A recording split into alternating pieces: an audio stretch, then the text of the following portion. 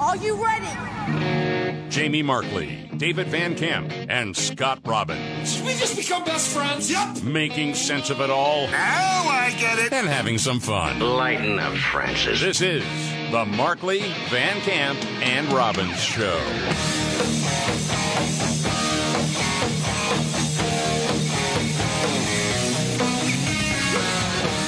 All right, let's do it. The Markley, Van Camp, and Robbins Show. Jamie Markley, David Van Camp, Scott Robbins. Okay, there's a whole lot going on in the world right now. I know the vice president was in Texas. Yeah. I mean, we have a crisis that's been going on in Texas and the border states for quite a while. So was she there talking about root causes again? No. What? No. She did go to Guadalupe, a street in Austin. But not down to the border Not actually where we have down a to the border. crisis? No. They're talking about abortion in Austin. That's why she's there? Yes. Oh, my gosh. We still don't even know the root causes yet. She was on that of why people are coming here illegally. I don't understand. To address the root causes of migration? Let's not. No, I don't need to hear that whole thing again. But that's unbelievable that she goes to Texas, nothing about illegal immigration. No. So what was she there for? To talk about abortion and voting rights or something. What about abortion and voting rights? Well, because that some Democratic Party get together, and that's what Democrats want to talk about. Because they feel like they've got the edge over Republicans on those two topics. When everything else is on fire, they're going to sit there and stand for the right to kill unborn children. Okay, all right, and it's they want to ban it everywhere. Even though we've heard different states talk about 15 weeks, and the freak out happens talking about 15 weeks. But that and voting rights? Yeah. Who doesn't have the right to vote? Good question. Besides illegals. Right. Who I know there are some cities pushing for the right for them to vote. But outside of that, who here legally can't vote? Who's not convicted of a felony? Yeah. Yes. Yeah, but nobody. So why do they keep talking about voting rights and the media keeps pushing that? Because they lie. Right. That's exactly. it, period. They lie. If Republicans make it harder to cheat in an election, they're going to say that it's Republicans trying to take away black people's right to vote or something. That's how it always goes. Remember this. They think it is absolutely abhorrently racist. It's Jim Crow 2.0 to ask people to write down their Social Security number or their driver's license number in a mail-in ballot. It's never been easier to cast a vote in any state, okay? But if you have to prove who you are when you're putting a ballot in the mailbox, well, that's just racist. Okay. All right. So, when I got gas this weekend, I put the card in. I had to put my zip code in Well, to match the card. We need gasoline and debit card equity in this country, Scott. You were discriminated against. Why do I have to give them my? What if I don't have a zip code? Huh? What then? You're an unhoused debit card holder. Yes, that's right. Meanwhile, I think about all the important things going on. Okay, and this is part of what we do because you want to know what is legacy media covering because there are, millions of people in this country. They depend on these places for their news, as sad as that is. And so on the Today Show, and I asked you guys before we started the show today, what do you think their top 3 stories are? It was unfair because I had seen it. David, first guess was right, which was Russia, Ukraine. Yeah. Okay. But he couldn't get the other two because David was bringing up important issues. Oh, the recovery from Hurricane Ian. Yes. I mean, there are a whole bunch of other things that could be out there. Yes. We got an update from Iran. People are protesting. Mm-hmm. Okay, as far as world news, that's out there. I don't know if it's most important in the United States right now. But you know what number 3 is? Herschel Walker. Herschel Walker. Again? Yes, again. The third most important story in America, according to NBC and the Today Show, is Herschel Walker. Hallie Jackson on the beat. You want to hear it? Oh, no. Yeah. Oh, this is good. A Republican rally this morning behind embattled Georgia Senate hopeful Herschel Walker, the strict anti-abortion candidate who's denying explosive accusations he paid for an abortion for an ex-girlfriend in 2009. Hold on a second. David, you look confused. The strict anti-abortion... No, okay. He said that he was in favor of a ban after 15 weeks. Yes. So that's now strict for these people. That's not strict. That's actually still more liberal than most of the rest of the world. Correct. There were like 3 hyperventilating superlatives that were thrown in there in the first 10 seconds. Embattled. Yes. Strict. What was the other? There was 3 of them in there. Can't remember what the other one was, but it was but important. it's all these fiery words, right, in the same sentence, yes. Back in 2009, when Barack Obama was saying, marriage between a man and a woman, you think about that. Say that now. Oh, my gosh. The absolute shrieking from the left. Ah! Yeah, I just want to say for the record, that was a pretty good Barack you just did, considering you haven't done it in years. Oh, thanks. That was good. Very good. Nice play. But anyway, 2009, Herschel Walker, go. Top Senators Rick Scott and Tom Cotton now set to head to Georgia tomorrow to try and build support for Walker. And the Senate's campaign arm diverting more ad money to the state. Now, new revelations about text messages initiated by Walker's wife, Julie, to the woman who alleges he paid for her abortion in 2009. Okay. So at this part of the proceedings, what's going through your mind as this unfolds? Just out of curiosity, David? Of all the things, you're recycling basically the same story for the 3rd or 4th show in a row. Correct. I don't know what the new revelations were. That Herschel's wife was now involved in text messages. Okay.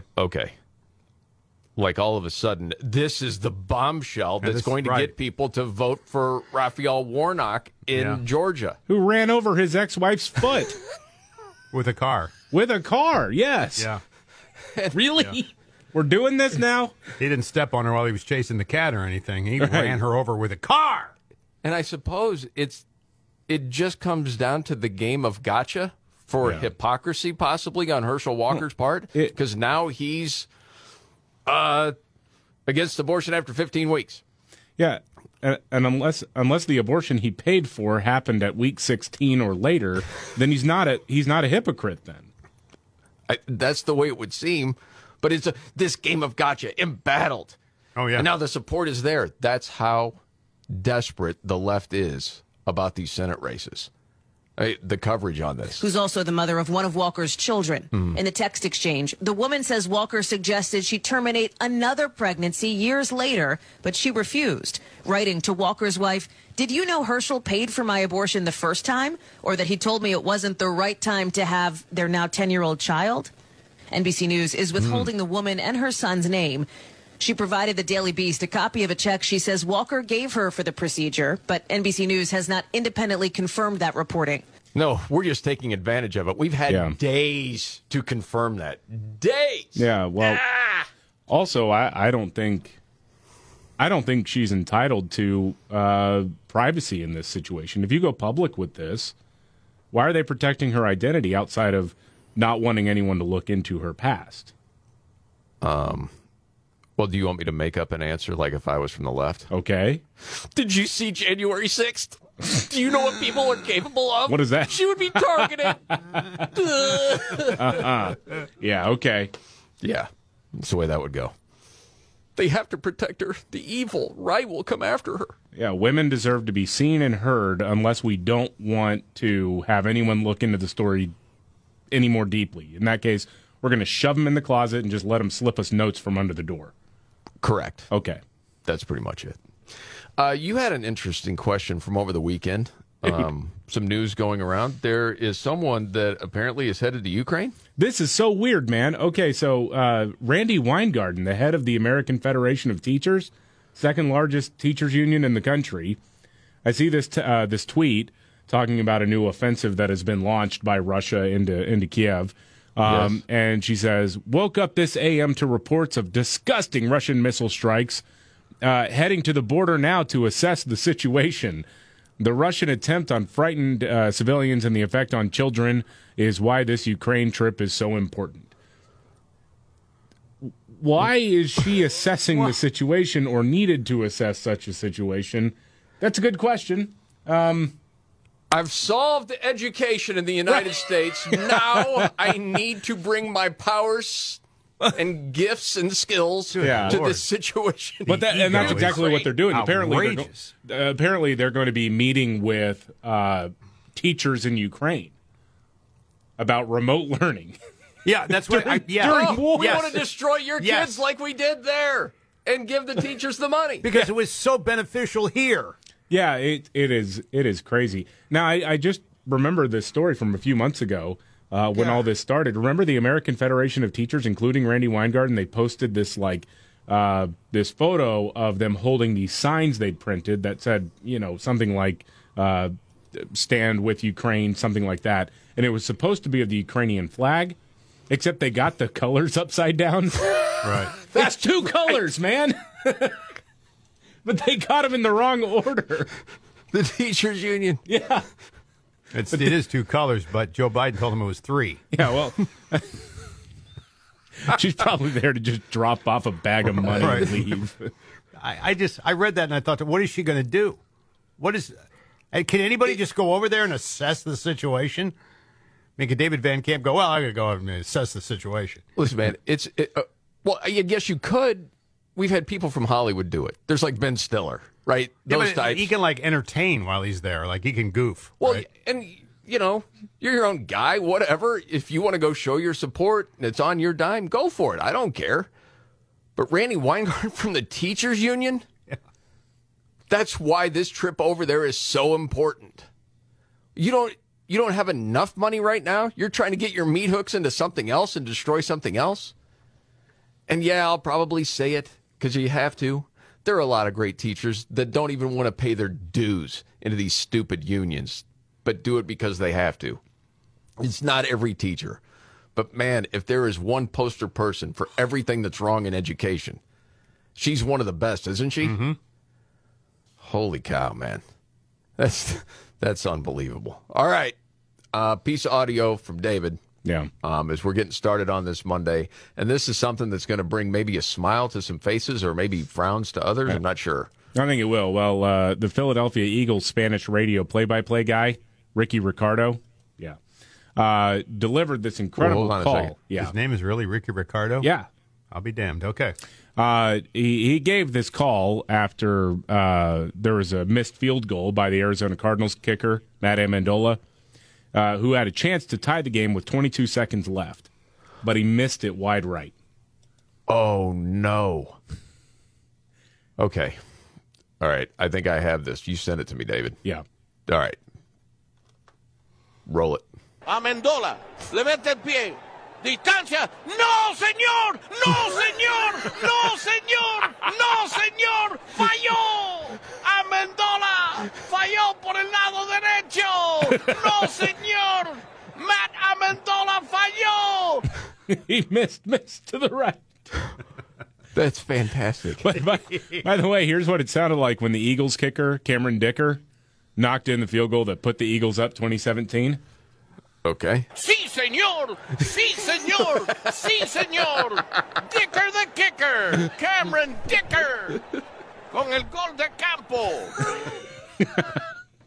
See? That's fantastic. Even when the Eagles win, I can find humor in that. But that's hard for me to do. But I got to start watching with my SAP button on, man. That's tremendous. Yes. Are you kidding? No, señor. All right. Lots to get to. The Rock's not running for president. Get to that much more coming up.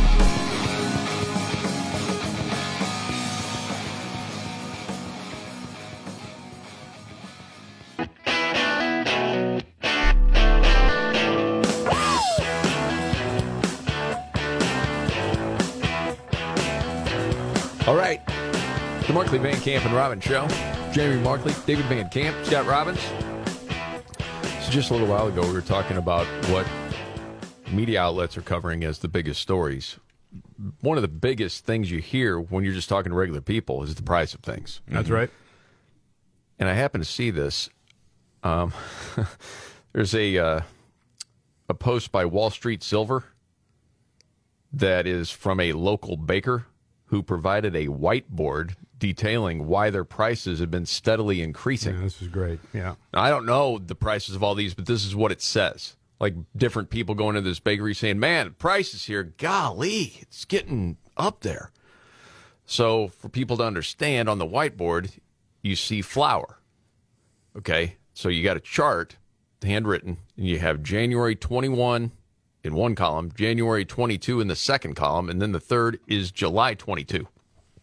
Okay, so flour went from $12.19 to then $19.97 to July $28.88. Good golly, man. So from $12.19 to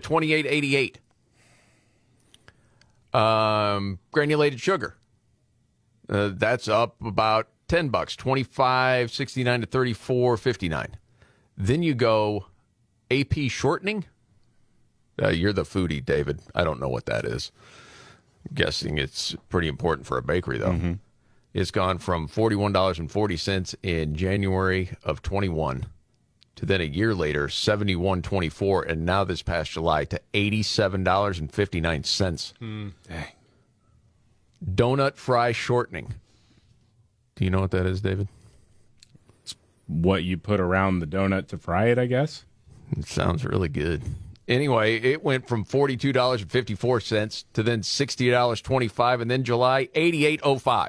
Good golly. So again, from January 21 to July 22, that is $42.54 to $88.05. And the list just goes from there. They even include the rainbow sprinkles.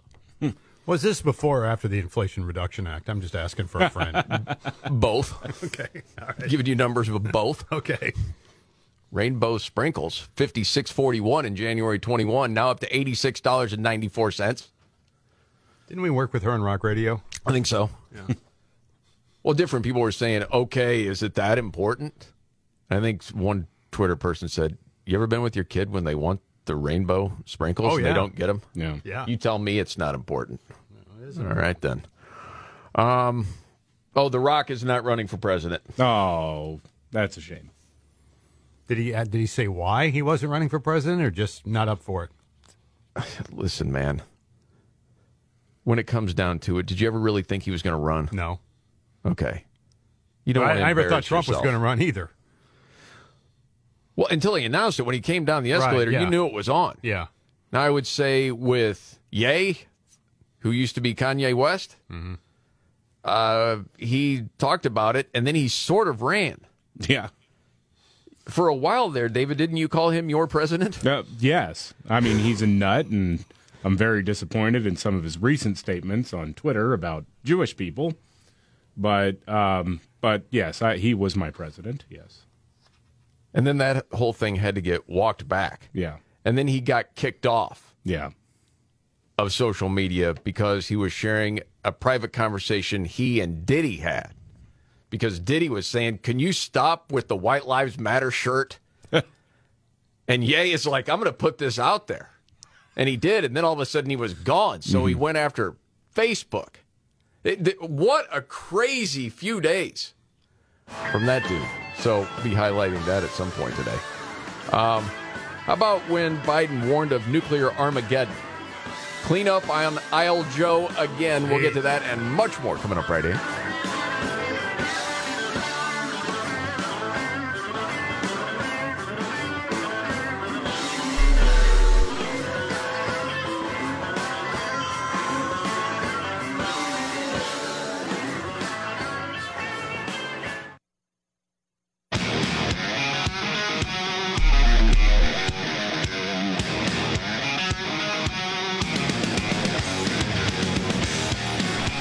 The Markley, Van Camp, and Robbins Show.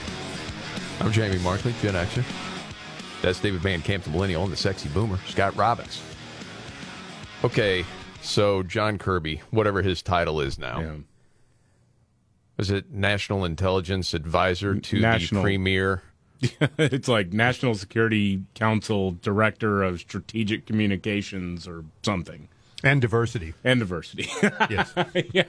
Yeah. Tag that onto every one. Yeah. Well, it's true. Well, let's just be honest. He's the backstop to Karine Jean-Pierre. the White House press secretary, because he's the guy who goes out and does the Sunday morning talking head shows more often because he can actually speak in complete sentences. Yeah, they don't let her out very often No. to freelance on those shows, no. No, so... Well, that's racist. What? Okay. Well, yeah. That's what they say, I guess. Well, it is what they say. I'm not saying that that's true, but No, that is right. what they say. You know, that all of a No, sudden no, I he's know. The there, reason- and it's right, like exactly. he's not only mansplaining, he's white-splaining. I've seen that in two different pieces talking about those No, two. I believe you, yeah. But yeah, she's terrible at her job. Mm-hmm. It's gone beyond that. We're into some weird area now. Yes. So anyway, yeah, with John Kirby, he was tasked with making the rounds yesterday to try to explain why Joe Biden was talking about nuclear Armageddon with Russia's invasion of Ukraine. Okay. So he says that during a Democratic Party fundraiser, Yeah. and then Joe Biden goes on vacation again. He's off the Yeah, he clock was in again. Delaware. He was at the beach house. It really is incredible just how little they care about what the optics are at this point. Yep. Who cares? So the White House sent out this National Security Council official, John Kirby, to spin this on ABC's This Week. Okay. So is the president right? Are we facing a potential nuclear Armageddon? The president was reflecting the very high stakes that are in play right now, Martha, when you have modern nuclear power and the leader of that modern nuclear power willing to use irresponsible rhetoric the way that Mr. Putin has several times in just the last week or two, as well as the high tensions in Ukraine over just the course of the last few days. So the president, I think, was accurately reflecting the fact that the stakes are very high right now.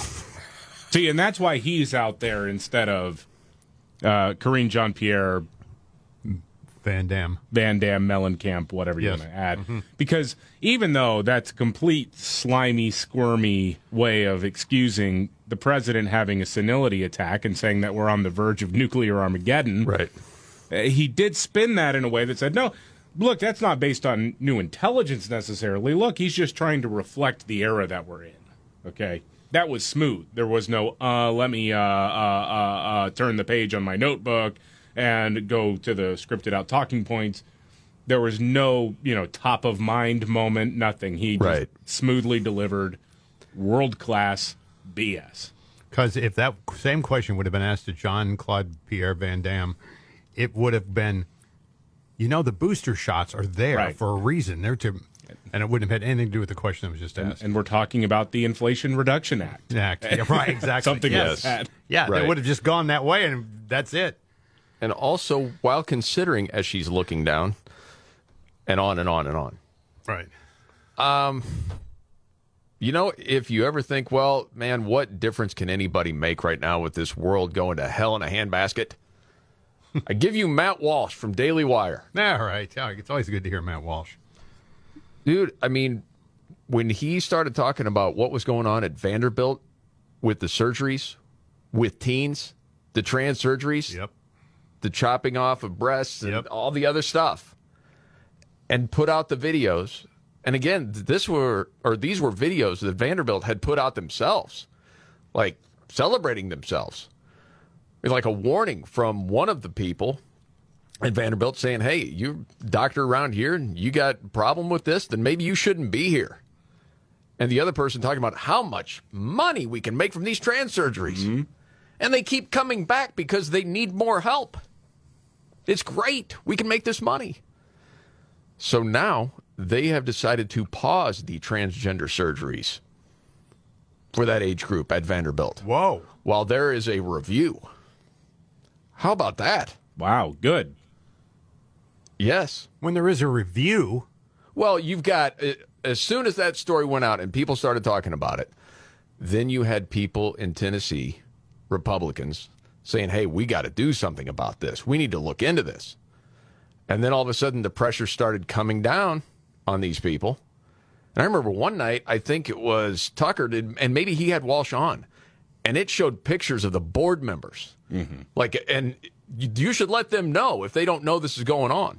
Like the pressure was coming down, and all of a sudden, we better halt this stuff. Boy, doesn't that really undercut the claim that this is life-saving surgery then? Yes, it does. Because if it were life-saving surgery, they would not stop doing it. They would hold fast. They would hold the line, no matter what came down. I mean, if you had someone, let's say they were a blogger and they were raising all sorts of hell about how, like run-of-the-mill cancer treatments are evil or something like that, and demanding that they be stopped, right? They'd say go pound sand, regardless Absolutely. of what happened. Mm-hmm. Right.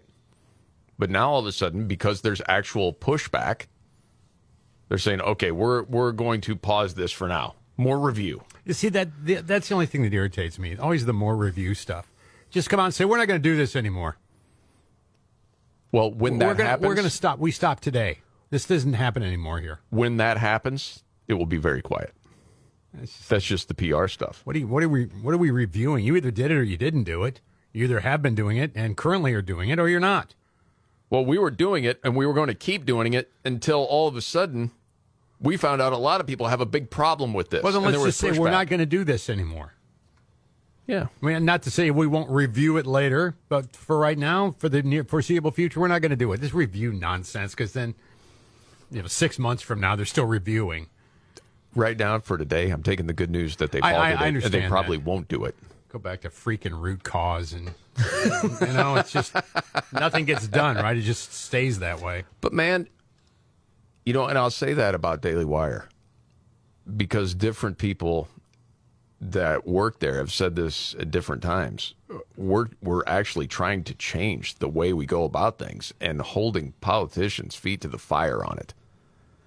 Because politicians can get up and make speeches and get nothing done. Right. This got something done. Yeah. So I hope it continues. Keep the pressure on these knuckleheads. Hats off. Meanwhile, there are people on the left that are looking out for black life and apparently want them to quit the NFL. Yeah, well, no. They want the NFL to magically make head trauma not a thing. What? I don't know how you go about doing that, but MSNBC, they tried to talk about the NFL and specifically the controversy around Dolphins quarterback Tua Tagovailoa. His head hit the turf really hard on a Sunday game. He partially collapsed heading back to the huddle. Then on Thursday, he was back in, took another hit, had a seizure on the field. So obviously, there's been a lot of talk about the NFL's concussion guidelines. Mm-hmm. And they said, the initial one was a back spasm or something like that? Yeah. Come on, man. He got lost going back to the huddle. Yeah, he started to fall because he had a back problem. Mm-hmm. That's what they said. Yeah. Yeah. Yeah, no. But MSNBC's Tiffany Cross says the NFL is obviously racist. Roll it. I gotta say, Mike, the optics just look bad. To see all these black men crashing into each other with a bunch of white owners, white coaches, and the complete disregard of black bodies and black life. I mean, is Tua black? I think when there was this conversation about Bruno Mars years ago, because Bruno Mars was obviously taking a lot of inspiration from black musicians from the 80s and even earlier than that. And there was an article, I don't remember if it was on one of the formerly known as Gawker websites or what, that Bruno Mars had no right to lift that music because he was what they called, their words, not mine, but it's always stuck in my mind, he was a non-black POC, non-black person of color. That's right. And therefore, I do remember that. It was actually cultural appropriation because he's not black. So Tua might actually fall into that category from the absolute lunatics on the left, that he's not actually, he's not black.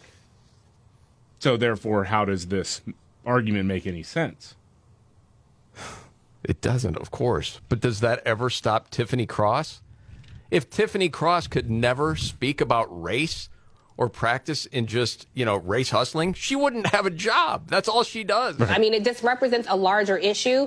And I think that's the problem. And with the NFL ratings through the roof, I just wonder what incentive do they have to just be better? Just be better.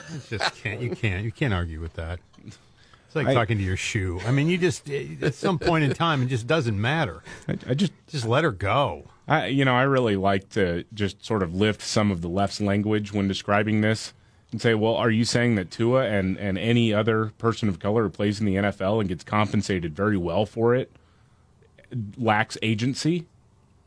Because I wonder if at the end of the day, like with Tua in particular, how much was he involved in this? Like pushing, or either lying to trainers, lying to doctors, pushing to be out on the field because he was worried about losing his job.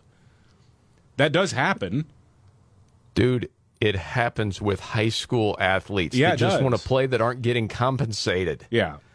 They just want to play. Right. Yes, it does happen quite often. But she's saying they're just being used and made to do this. Right. Honestly, I don't know how you viewed the head injury stuff with the NFL.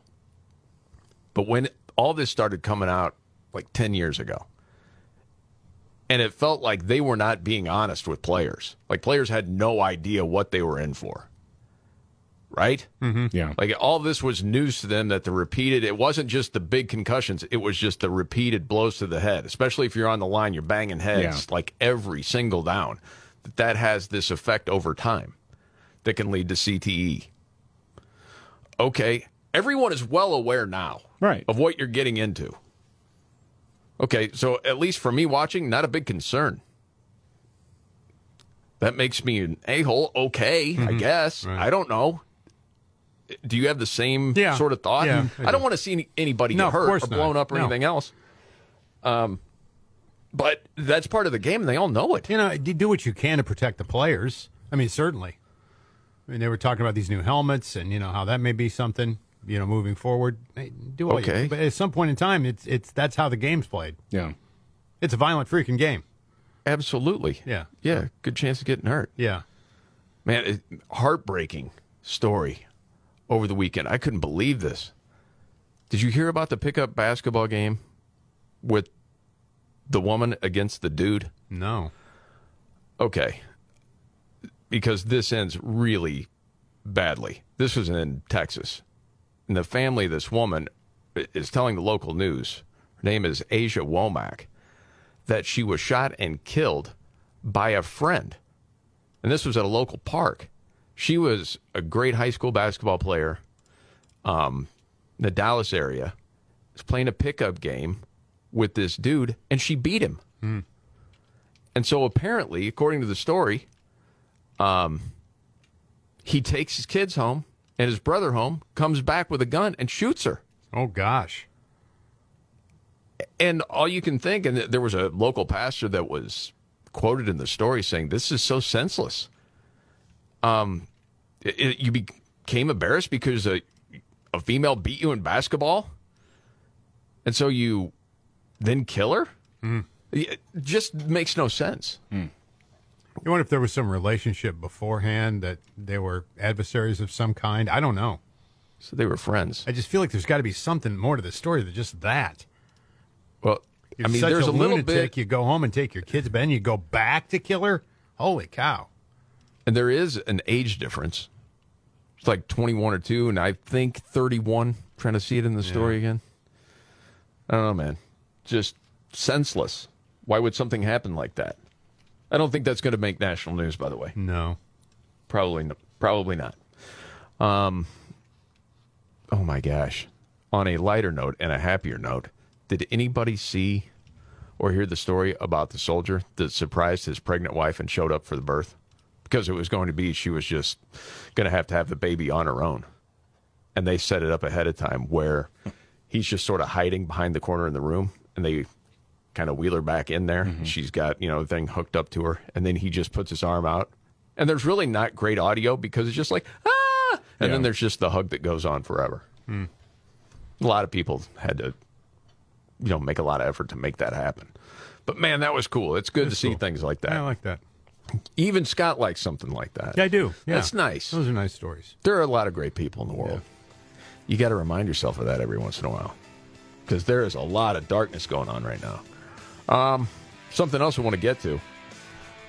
Jake Tapper saying people who criticize election meddling are worse than election deniers. What is that? Straight ahead.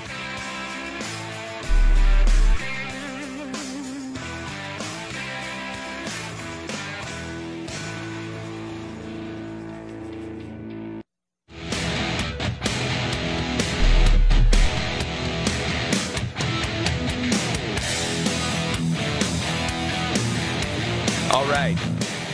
The Markley, Van Camp, and Robbins Show. Jamie Markley, David Van Camp, Scott Robbins. Okay, so Jake Tapper said that people who criticize election meddling are worse than what? Well, you're basically the worst person in the country. If you have a problem with the way the media and big tech came together to censor negative information about Joe Biden, like that actually credible sexual assault allegation from a woman named Tara Reid, or the crackhead son, Hunter, with the laptop from hell, talking about doing all sorts of business deals all over the world, and that Joe Biden was at least aware of it, if not directly involved in many of these things. Yes. So he said the setup was Jake Tapper on CNN was basically there are two types of election deniers. There's the conspiracy theorists, and then these questioners who are even worse. And then there's the questioners. And these questioners, these Republican questioners, to me, a lot of them are people who know better, but are afraid that if they don't at least come out with, it was rigged in a different way, because Twitter wouldn't let the New York Post publicize the Hunter Biden story or whatever, but they go along with it in a way that makes them feel comfortable, but they're still playing along with the lie. I almost find them more cynical players than the deniers. Well, I find you to be a disgrace to your profession because you're not a real journalist, or you would have dug into it at the time and told people the truth. But you fall on the side of propagandist more than journalist. Fake son of a... Up yours, Tapper. I fight these people. Yeah. Do yourself a favor and read the Molly Hemingway book, Jake. You'll probably learn something. This is the Markley, Van Camp, and Robbins Show.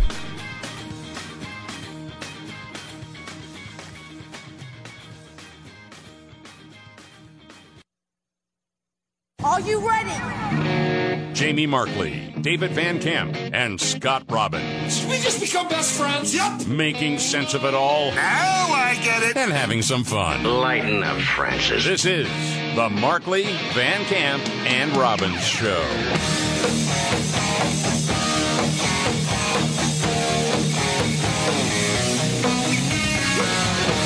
The Markley, Van Camp, and Robbins Show. Thank you so much for being here. Jamie Markley, David Van Camp, Scott Robbins. I saw it on NBC. Boy, I'll tell you. Texas, Arizona, Florida, they're mean. Yeah. They send these migrants, don't say illegal, so many looking for asylum. Okay? Very few would ever really get asylum. But forget that. That's part of the talking point. They're bad people because New York City can't take on any more people. Well, then stop saying you're a sanctuary city. Right. Stop it. Stop it. Say you're closed. We're not taking it anymore. As a matter of fact, we're against it. Well, but then we'd have to do something at the border then. So Gabe Gutierrez is part of the Today Show, and this is a big story. This was in the first package of the day. With bus after bus arriving from the southern border, this morning New York City is under a state of emergency. This is unsustainable. Right. Yes. That's what people in those other states have been saying, not just for months, but for years. Yeah. Okay. But anyway, go ahead. The city is going to run out of funding for other priorities. Mayor Eric Adams says the city is burning through $1 billion this fiscal year on what he calls a humanitarian crisis. More than 61,000 people living in shelters. We need help, and we need it now. Mayor Adams is blasting Texas's Republican governor, Greg Abbott, who's been busing migrants from his state. Yeah, you deal with the problem there where it belongs, far from us on the East Coast. How many times have I heard that's what the statue stands for? Right. Lady Liberty is here for everyone. I am extremely disappointed by the mayor of New York City's rampant racism and xenophobia. Yeah. He's basically literally Hitler now. Well, by the left standards. Yeah.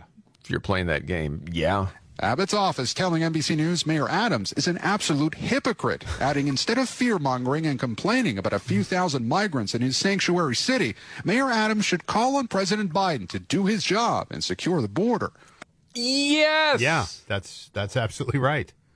Yes. There are different issues that we have across the country that you can disagree with people. And if you try, you can see the other side. May not agree with it, but you can sort of get where someone's coming from. On this, I can't. Yeah. I really can't. All the time you're talking about, well, this is what we are. You know, opportunity. People trying to escape. Oh, it's in our town? Oh, this is irresponsible. No. Buenos dias. In Washington, D.C., migrants have been dropped off outside the home of Vice President Kamala Harris. It was a 40-hour trip, this man said. Back in New York. Oh, that's really... Man, how long did it take you to get across the border? No kidding. Like, in an air-conditioned bus, I'll take that over walking through the desert. Dude, you know what they never talk about, too, with legacy media? What's when that? they interview different people and say, honestly, they took better care of us on the bus than they did in the shelters. Right. This was great.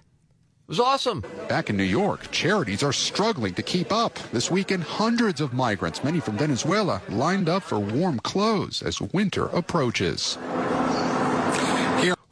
Well, that's all part of it, isn't it? It's warmer in South Texas. They should just stay there. They don't need coats. Right. Oh, God. On Randall's Island, construction on this tent camp is expected to continue throughout the day. The camp is expected to open in the next few days, and it's also expected to house about 500 migrants for no more than 96 hours, Hoda. Yeah. Oh. They're actually building camps for migrants now. They're talking about putting them on cruise ships and whatnot because they have no place to put them. I mean, unlike resource-rich places like Del Rio, Texas, of course. I mean, Yeah. Dude, it's crazy. And to Scott's point, I know you go to this all the time. You're a sanctuary city. You said open arms. And all I got rattling around in my head is this old Mitch Hedberg joke where he says he notices that at McDonald's commercials it says prices and participation may vary. And his whole bit there was, I want to open up a McDonald's and not participate in anything. Like someone walks in and says, hey, I'd like a cheeseburger. Nope. We got spaghetti and blankets. And that's New York right now. Right. We have our arms open. Wait, you actually want to come here? No, never mind. No, sorry. We're closed. Get the hell out now. There is that, man. And then when old Gabe there at the end is saying 500 people, for how many ever hours it was, like 500. And I'm like, okay, this is like the person, somewhere in the Midwest that experienced a rainstorm and there was water in the ditch, by the driveway. Yeah. This is unacceptable. Telling someone in Florida that. On the coast. Right. Hey, sorry, Fort Myers, but we got some water in our ditch here. Right. We need help. Well, dude, give me a break. 500 migrants for no more than 96 hours. There's more than that sleeping on the streets of El Paso every day because the 1,000 or so migrants that are in the shelter system have filled up the shelter system. So if they were an honest news organization, they would show the photos or video of what's going on there. They can't take them. Goodness gracious. Okay, moving on. Glenn Youngkin, did you feel like this was at least an attempt at a gotcha moment from Jake Tapper on CNN? Oh, yeah, sure. Totally. Glenn Youngkin, the Absolutely. governor of Virginia? Yeah. Well, yeah, Okay. the governor of Virginia, Glenn Youngkin, did something that was sane, and legacy media types hate him for it. So there's a new rule that's going through the process right now that says, hey, boys play sports with other boys and girls play sports with other girls. If you have that gender divide. If you have a girls and a boys team, the boys won't play with the girls won't play with the boys because there's a reason why these sports are separated by gender. Yeah. And also schools can't secretly transition a kid from one gender to another. We're not doing that. Parents have to be involved. Yeah, so he was interviewed by Jake Tapper on CNN, and Tapper doesn't like it, not one bit. But Governor, this policy could be seen. I could see very easily how it excludes parents. Look, here's a question for you. The American Academy of Pediatrics says these kinds of laws about bathrooms and excluding people, ignoring their gender identity.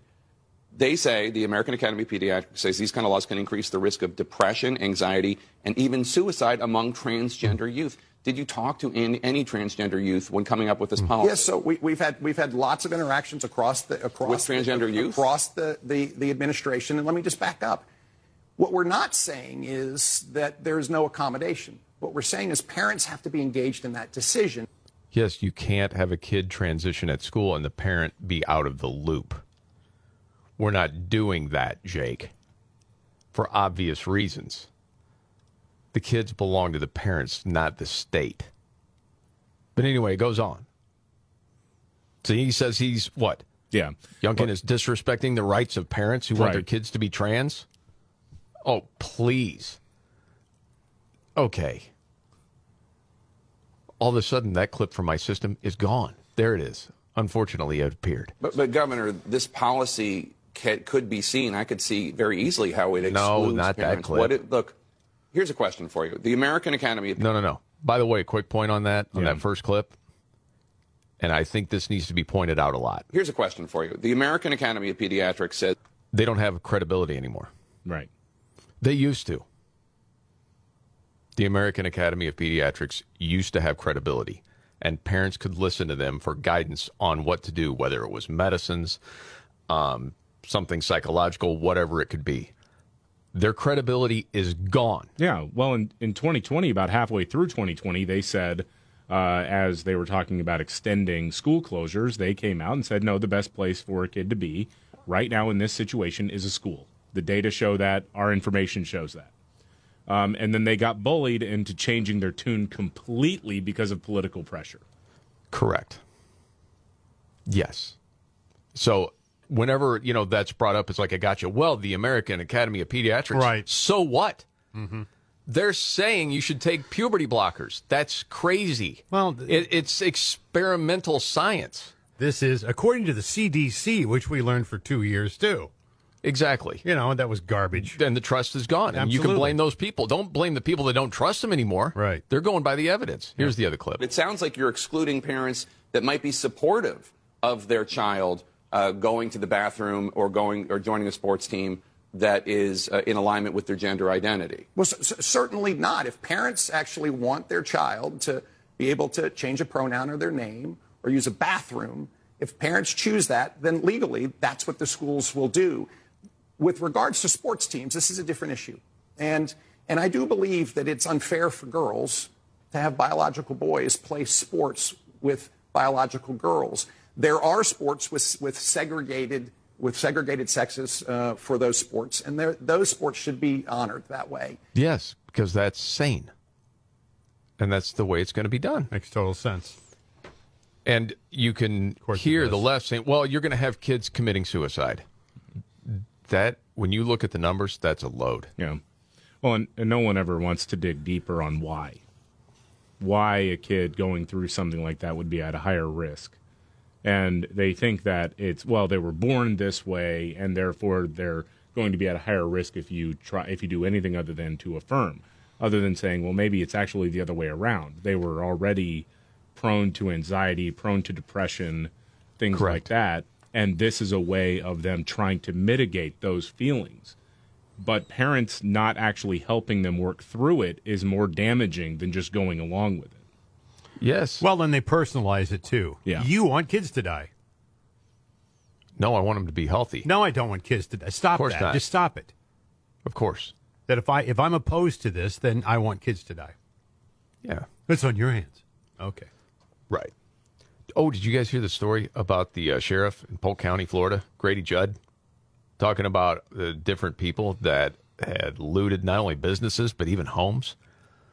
Yeah, I did hear what he said. Sometimes when people are actually home, because unfortunately, and this happens every time there's a disaster, there are going to be people that will try to take advantage of other people and steal a bunch of stuff. So, again, Sheriff Grady Judd had some advice to people on how to deal with the situation. People have a right to be safe in their homes. They have a right for their property to be safe, even when part of their home may be torn away. And these looters, that's unacceptable, absolutely unacceptable. I would highly suggest that if a looter breaks into your home, comes into your home while you're there to steal stuff, that you take your gun and you shoot him.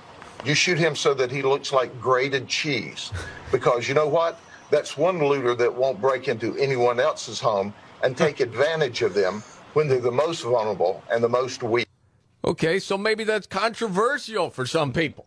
Well, Don't loot, and you won't find out whether that's grated going to happen. Yep. Yeah, you don't want to go looting, especially, and it gives people pause like, oh, man, that sheriff just said that. You shoot him so that he looks like grated cheese. Oh, yes. It's a good image for you there if you're thinking about looting. All right. So California lawmakers talking about gas prices. An oil company has something to say. You'll want to hear this straight ahead.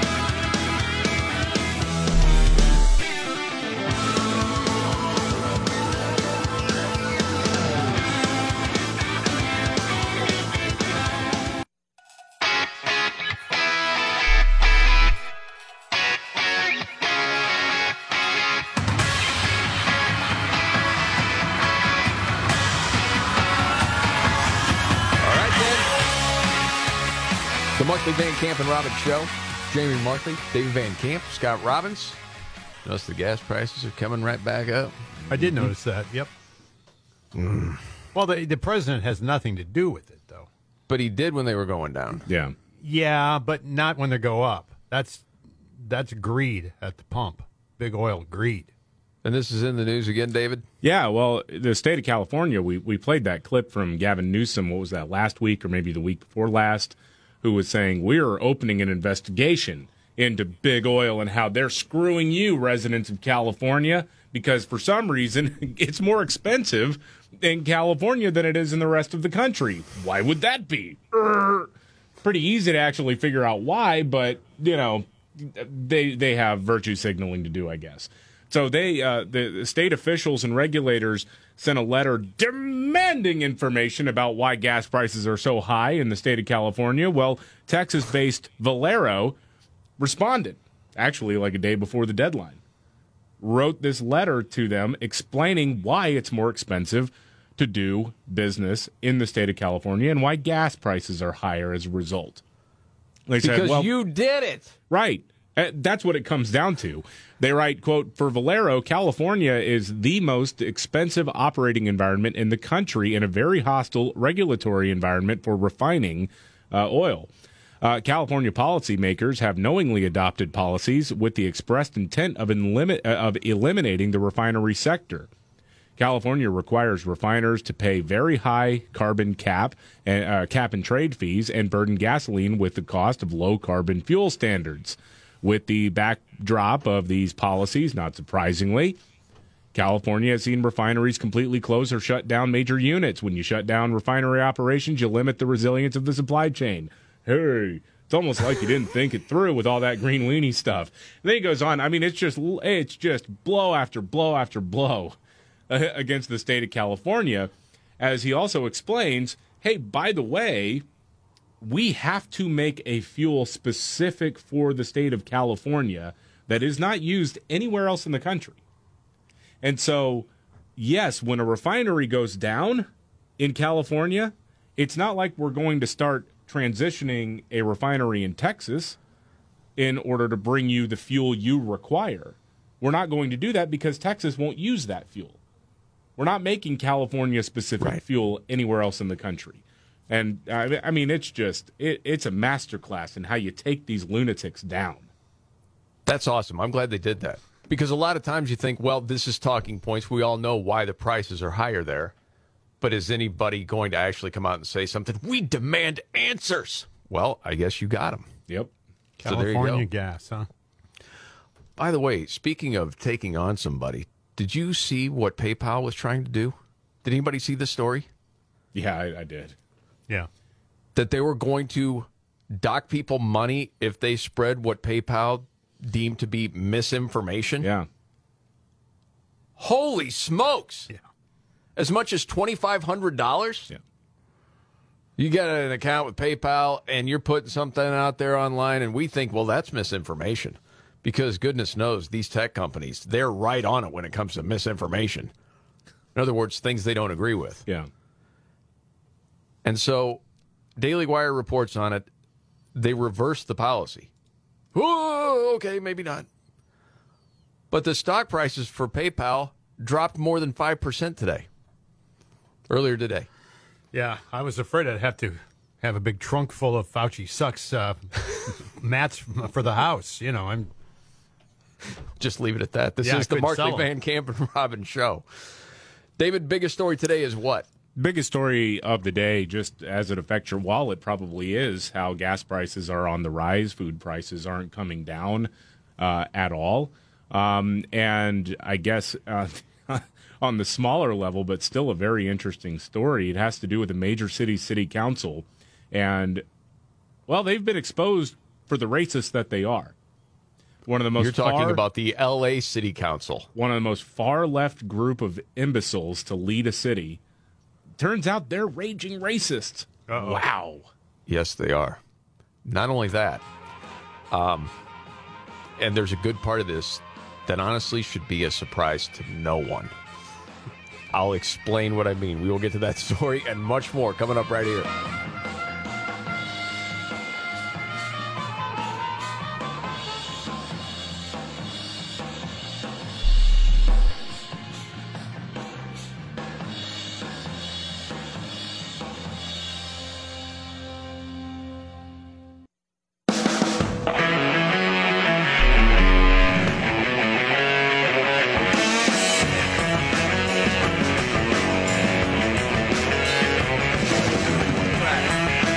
Van Camp and Robbins show.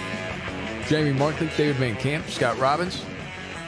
So, some people on the L.A. City Council have been exposed as, racist!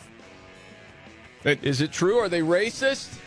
Yeah, actually. And actually, Wow. The council president has now resigned as council president. I don't know if that means that she's off the city council. The LA Times is saying she is still on the council, but she is no longer she is no longer the president of the city council after this leaked audio came out from an LA City Council meeting behind closed doors where they were talking about redistricting. The conversation did get very, very racist, and it included the council president, now former council president Nuri Martinez, and two other council members and a union boss. Now, in one clip, the socialist DA's name came up. That's George Gascon, and here's what the council president had to say. Okay. You supported him from the... All right, don't worry, I got you. So you'll start seeing him line up. He's with the blacks. Isaac was a... Can you help me with that? That was bleep him. He's with the blacks. Oh. Yeah, see. Then it gets very personal when they talk about a council member, Mike Bonin, who has an adopted black son. And Martinez talked about some parade where Bonin and his son were on a float, and she was not thrilled with the way that the child was acting. Oh, okay. The kid is bouncing off the effing walls on the float, practically tipping it over. There's nothing you can do to control him. Parece changuito. And I'm just like, oh my God. They're raising him like a What was that? She slips into Spanish there, parece changuito, which means like he looks like a little monkey. Oh, boy. Uh-oh. They're raising him like a little white kid, which I was like, this kid needs a beat down. Like, let me take him around the corner and then I'll bring him back. Yeah. Mm-hmm. That little Bonnet. I goes, what is with Bonnet? And I said, Bonnet thinks he's black. Okay, help us, David. What's with Bonin? Bonin thinks he's bleeping black, presumably because he has a black child. Got it. But Bonin's white. Yes. Okay. And is it the people that are being accused of being racist are Hispanic? Are they all Hispanic? Everybody in that meeting or? The people that, just from the headline, racists on the council. Oh, well, the people, I don't know. Just the ones talking? Yeah, the ones talking. Yes, they were racist. Got it. All right. Well, there were four of them involved in this conversation. Yeah. Well, yeah, I mean, nobody seemed to object to the language or the terms that were being used. Yeah, either. I mean, if somebody noticed that. Yeah, if somebody calls a little black kid like looks like he's a little monkey, your job is to either say something or leave. Yeah. I can't imagine. I mean, there's times when you hear leaked audio and someone says something completely off the wall and you're like, oh my gosh, I'd be uncomfortable, but I don't know what to do. I don't know what the power dynamics are of that. Right. Man, that is one of those that seems pretty clear cut to me. Well, and then you got to know what derogatory term is being used against what race. Yeah. Because if that's against a white person, for a lot of people, that would not be considered racist. Right. And depending on who was the offender, okay, Tell me if I'm wrong on this. This is just my read of the culture right now.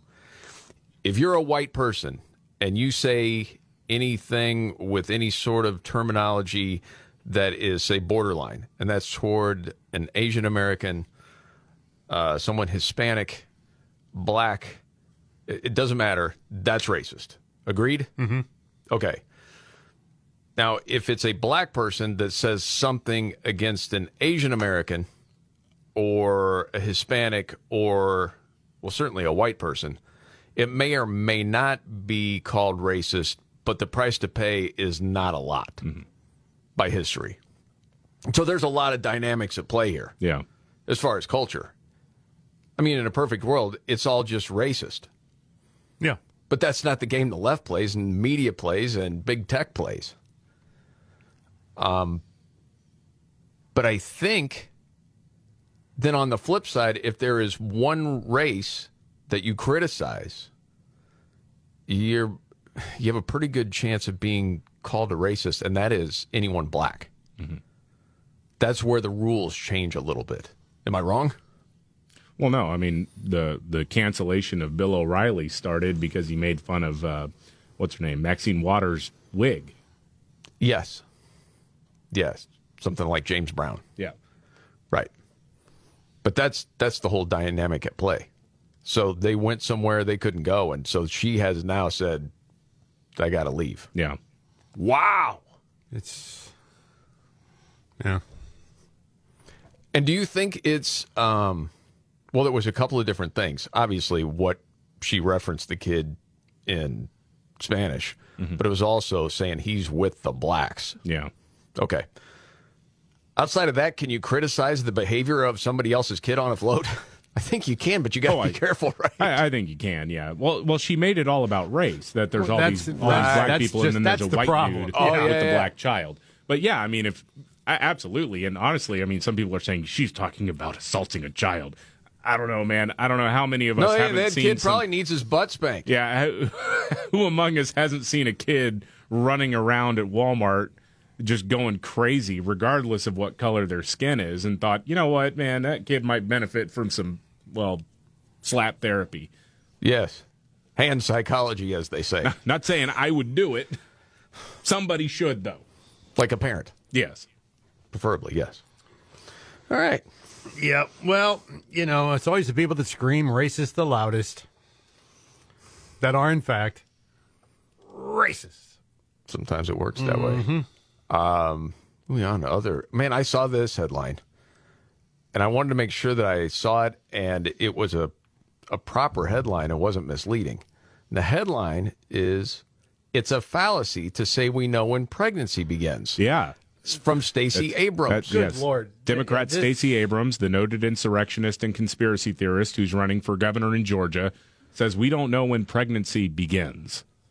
So she was on Fox News and was asked where the line was when it comes to regulating abortion. Is there any line that you would say, okay, after that, we're going to, in most cases, ban it? Okay, here we go. What I've always said is that abortion is a medical decision that should be made by a doctor and the woman, and that the point of viability as determined by a doctor should always take into consideration the life and health of a woman. That should be the standard. Okay, we'll stop there for a second. When it's the life and health of a woman, I don't even want to quote the percentage. It is so tiny where the woman's life and health is really at risk to where you would terminate the baby to save the mom. In that scenario, it's incredibly rare. I know they quote it all the time. Yeah. But do you remember the percentage of that? It's less than 1%. Yeah, it's very, very rare. And then what the left has done now is it's some sleight of hand, talking about women who are going through a miscarriage. And I will say, as the husband of a woman who suffered a miscarriage, that is one of the most offensive things I've heard in this debate. I think they know no bounds when it comes to this. You're right. Debate. I mean, they'll say anything. Nothing's off limits, period. It's crazy. Nothing. All right, Abrams goes on. But the arbitrary standards of timelines ignore the medical reality that it is a fallacy. We know exactly when a pregnancy starts. What? Well, I mean, we do have a pretty rough guess about how many weeks along you are. I mean, again, we've been fortunate enough to have 2 babies, and both times we had the sonogram, and they backdated it to about the time when, that's when you got pregnant. Also, getting pregnant is not this grand mystery. You know how it happens. So you can then take that. They say, well, we think you're about 6 or 7 weeks along. And then you think back, okay, yeah, it was her birthday. We were staying in a nice hotel. Okay, yeah, I know exactly when this baby arrived. Right, after the playoff game. Yeah, mimosas may have been involved. Whatever. Exactly. Nice night out of town. Hold on a second. Yeah. Before we get back to the Abrams audio, are we to understand that it only happens on special occasion? That's sad. It has to be an anniversary or after a playoff game? What's wrong with you people? Or boozing. Anyway, enough of that. Back to Stacey Abrams. And again, from what used to be known as, or what they said, the party of science, or follow the science. Yeah. But again, I think that's worth playing again. But it is a fallacy. We know exactly when a pregnancy starts. That we know exactly where we are in the system. I mean, in the term. And what doctors will tell you is that they need to make decisions based on the woman they are treating. And what women will tell you is that they need the right to make medical decisions that can save their lives. Okay. It's the same talking points. It's absolute nonsense. So they're not going to answer the question, well, when is it, what is the proper time to say no more abortion? Well, the woman's hell. I mean, a woman could die. Okay, outside of that. Yeah. Let's say you carve it out to where if a woman somehow is going to die, yes, you can do an emergency abortion. That's what I want to know. Yeah, I think but they won't answer that. Carve-outs are something you do, and you put it out in front and say, here it is. You might want to use different terminology. I'm just suggesting. Okay. From the stories that we've heard. Terrible. It is. Awful. It's absolutely terrible. Okay, switching gears. Again, am I reading this headline right? Inside the water nymph subculture? Yes, you are. This is a Van Camp story, just to be clear. This is a real article. That's a real headline from the Los Angeles Times. What are water nymph? They're mer people, sir. Excuse us. The LA Times has this story about this new identity that people are adopting. They're presenting as mermaids or merfolk, if you want to be gender inclusive. Goodness gracious. Merfolk. So they tell the story of a dude named Jack LaFlynn, who was a struggling actor who decided to embrace a merman identity. Oh, God. Jeez. Just, okay. And now... A merman? Okay. Yeah. Half fish, half man. It was a transformation that turned out to be life-altering for this man. 10 years after he tried on his first set piece in his apartment, he is now a full-time merman.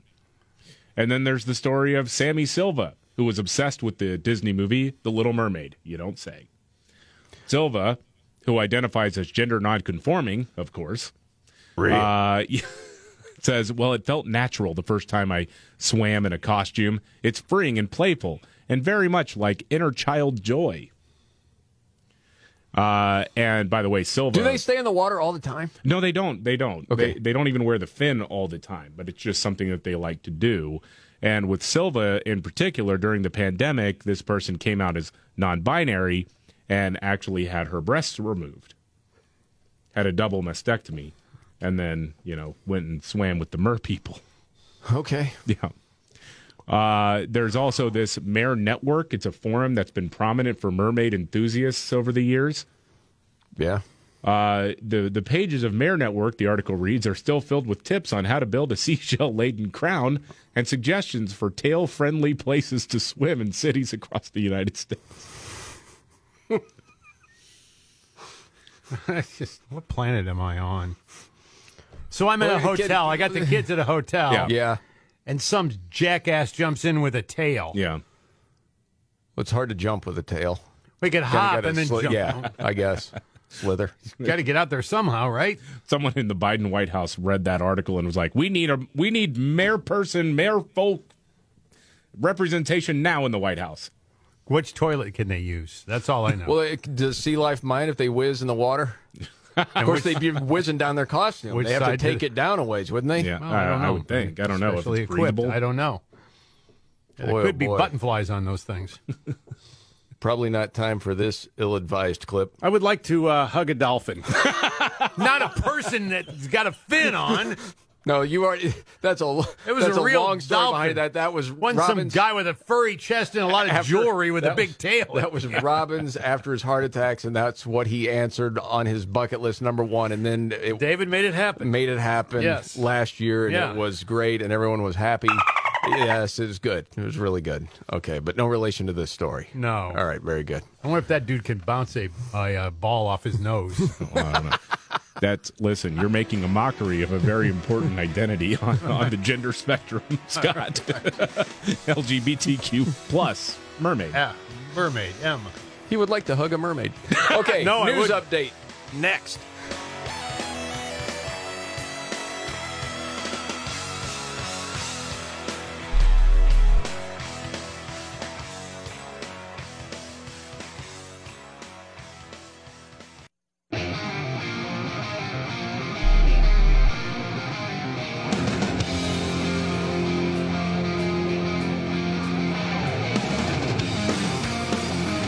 The Markley, Van Camp, and Robbins Show.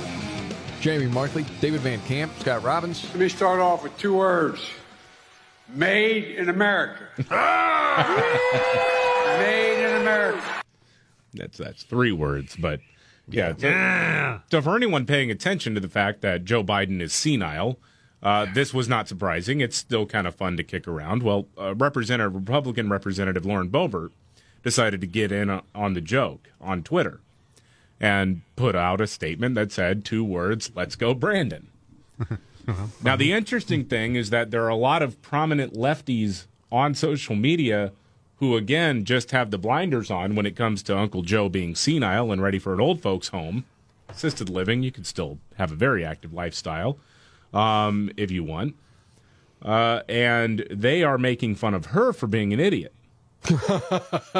This is some of the most incredible just self-ownage I've ever seen. David Hogg, anti-gun activist. That's Robin's favorite. That guy. Responded by saying three words, "You're an idiot." You know what? Can I just say something about that guy? Humorless jackass David Hogg. Mm-hmm. Yeah. The guy... Okay, never mind. So then you've got Representative Casey Weinstein. That's three words. God, these people are so George dense. Takei. Oh, no. She can't count. Oh, my. Pundit John Cooper. Lauren Boebert just completely humiliated herself, tweeting two words, "Let's go, Brandon." That's three words. She's such a friggin' moron. You people are really stupid, aren't you? Yeah. Start off with two words. Florida Senate candidate, I guess, Gary Farmer. Check me if I'm wrong, Scotty, but I'm pretty sure that in addition to being absolutely inappropriate for a sitting member of Congress is three words, not two. Made in America. Yeah. I mean, the dunking. Joyanne Reed got in on it from MSNBC. That's three words. Who wants to tell her? God. Jeez. Two words. 2 words. Joy Reid, 2 words. You suck. This is the Markley, Van Camp, and Robbins Show.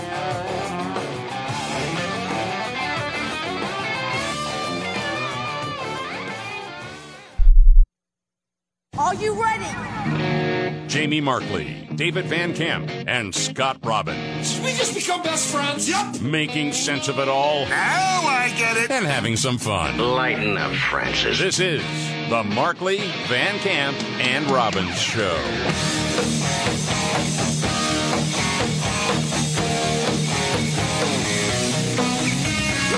All right.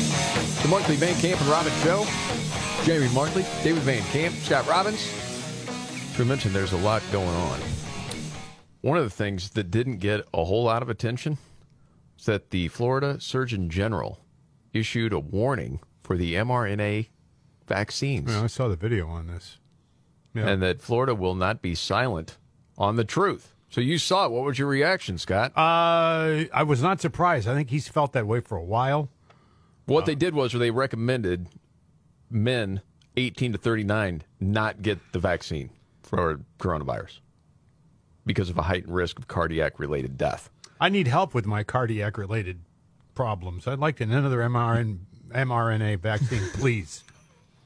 And can you just put it right into my chest this time? Well, this doesn't concern you. Well, I know I'm not 39, but you've also had heart attacks. Yeah. Well, I know that's what I mean. I hear about this and I just freaks out now. And I'm like, okay, now what?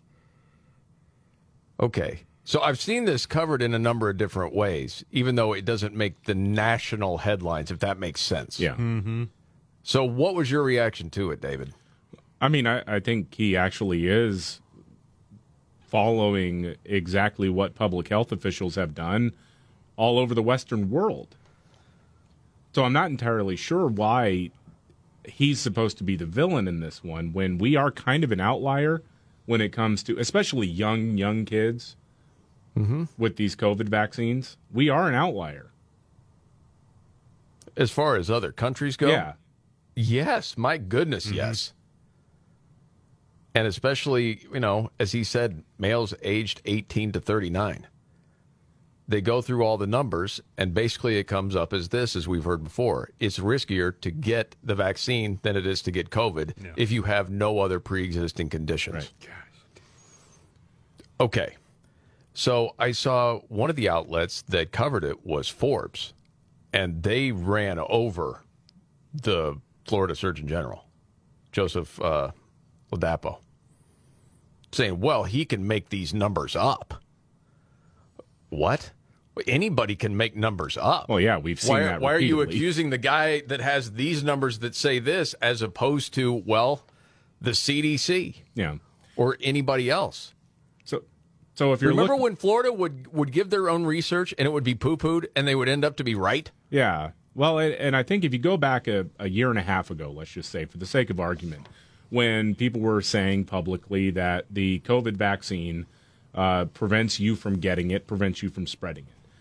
At that point, the heart inflammation issue, especially for younger men, men under the age of 40, basically, the argument could be made that the heart inflammation issue is worse with the coronavirus if you get it. So in that case, the risk assessment made sense. You said, okay, well, there's a small chance that there could be I could land in the hospital with some heart issues. Yes, that's there, but there's a greater risk of that plus other things with the coronavirus itself. Well, now we know that this vaccine doesn't actually stop you from getting it or spreading it, and therefore the risk calculation goes in the wrong direction when it comes to just willy-nilly getting as many boosters as they say you should get. So you can have that responsible conversation. I mean, there's nothing inherently evil about bringing that up. I mean, it's kind of shocking. It actually is following the numbers, especially if this guy's also out there saying, hey, if you've got other conditions that do make COVID a riskier proposition, then yes, get it because it could lessen the symptoms and the severity of your illness. Well, and there was a story over the weekend, real quick, made the rounds. Fox News had it. I'll just read from the Fox News story. It's absolutely heartbreaking, and I don't bring this up to say, well, there's proof it was the vaccine that did it.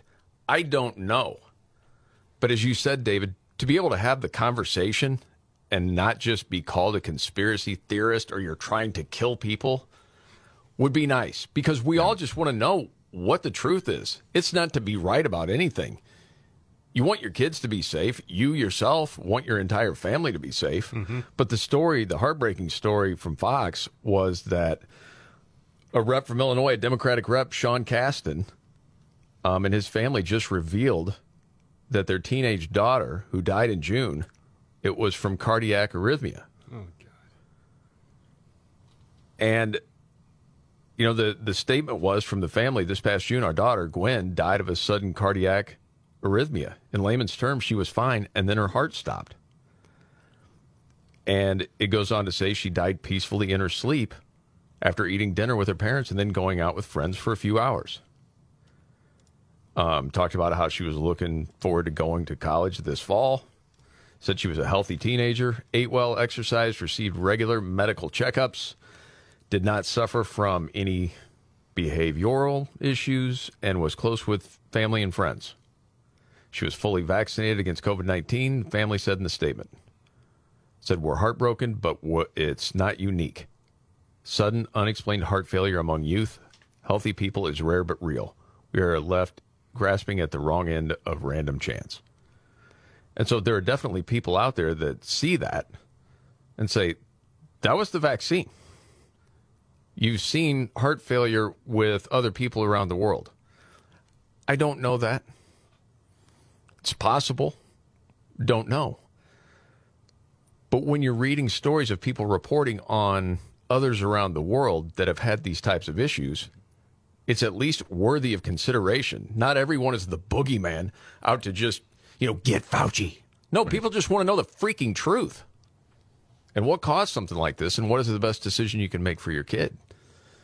Because I think for a lot of people that have kids around that age trying to figure out exactly what to do, and you get into yourself heated conversations, and in the end, you, again, don't want to be proven right. You just want to do what's best. But you got to be able to talk about that stuff. But when a perfectly healthy child drops dead of a cardiac arrest, isn't it worth our time to at least explore that maybe, just maybe, perhaps, that vaccine had something to do with it? Yes. So other parents can make an educated decision on whether or not they... Of course it does. Right.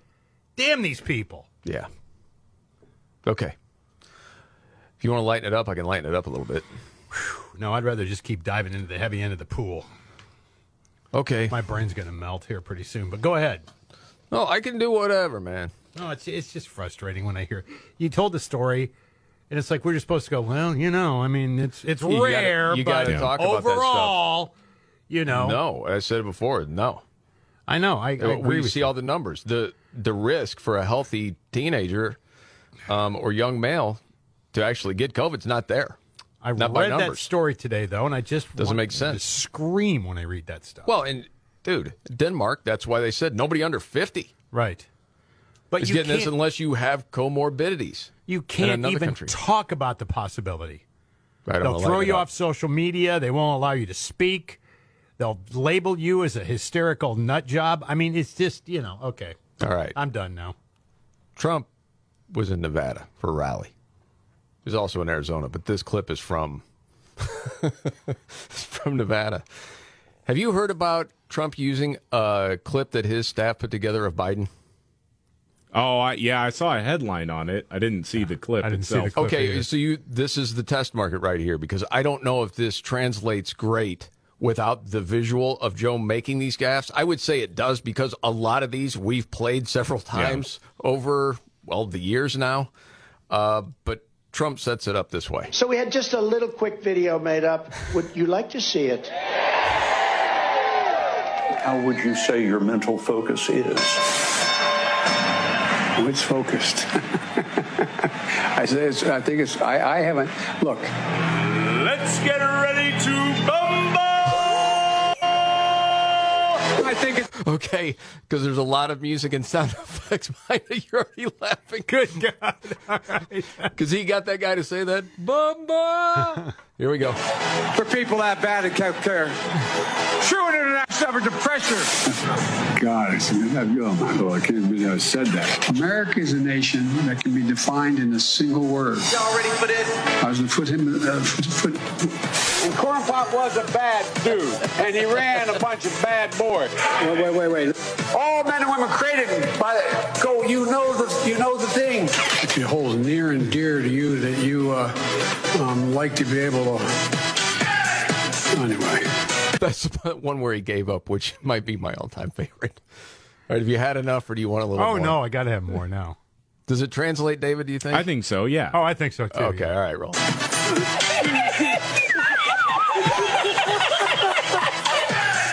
We went for two reasons.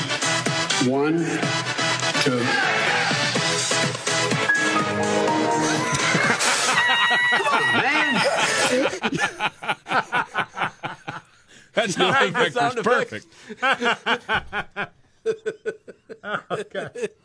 Okay, keep going.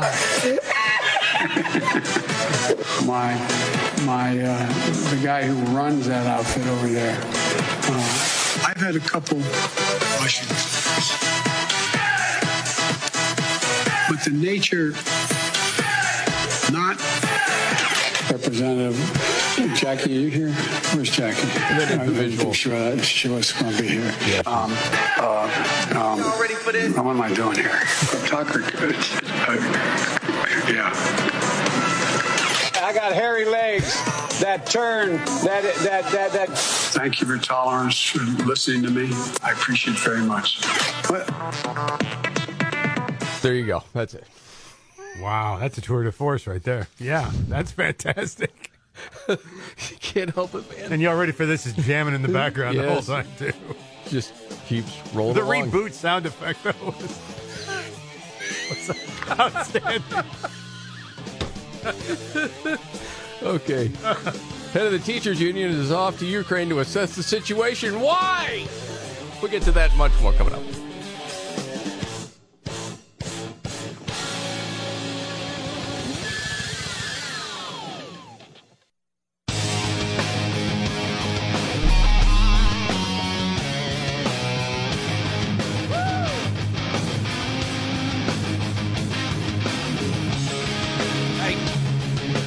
The Markley, Van Camp, and Robbins Show.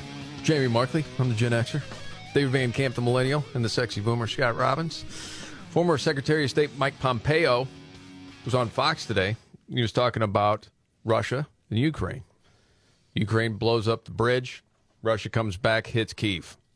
The latest number I saw, 11 people dead. Yep. And so they're asking Mike Pompeo, who's obviously an expert in this stuff, what were your thoughts about Russia hitting Ukraine back there? It tells me they're going to stay at this until we convince Vladimir Putin that the cost is too high. This was the central failure of Biden, was that he couldn't deter Vladimir Putin. So it's time. They've been dribbling out these weapons, too slow, not enough range. We should be providing the Ukrainians every tool they need to convince Vladimir Putin. And this is interesting, because I haven't heard this take too often, that, yeah, we're giving them stuff, but we're not giving enough. And the timing. So see what you think of this. We say we're going to give them HIMARS, we give them 4. We give them enough ammunition to last 2 weeks. We should be providing them with everything they need to provide overwhelming firepower to convince Putin he's got to stop this. Slow, late, short. That's been the model. That's disastrous for America. What do you think of that? I mean, none of us are experts in this field, but I respect that dude. Yeah, but, I mean, I guess if you want to make the argument, half measures are just a continual cycle of failure. That's basically what they do, and that's what the Biden administration loves to do at every level.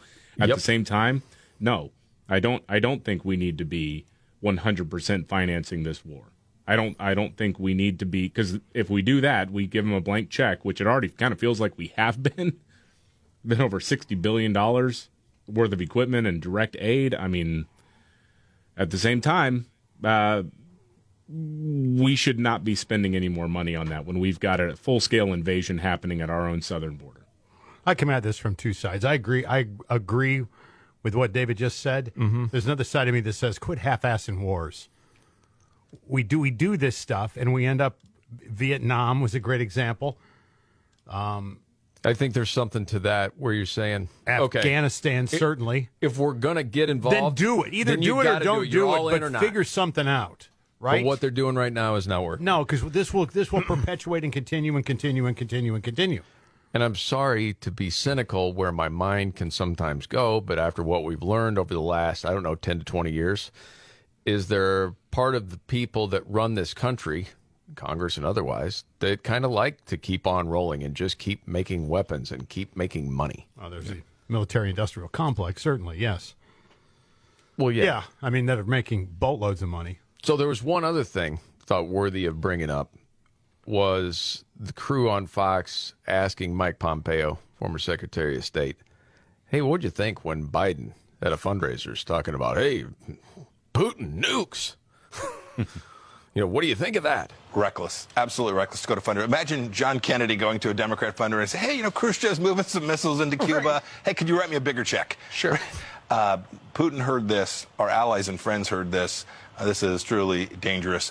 Vladimir Putin, there's some risk he'll use a nuclear weapon, but if President Biden is truly concerned about that, go to the American people, make the case, and then to your point, Brian, earlier, do the work to prevent him from actually believing that this will benefit him. Right. The idea that Ronald Reagan had of peace through strength, this administration simply doesn't understand.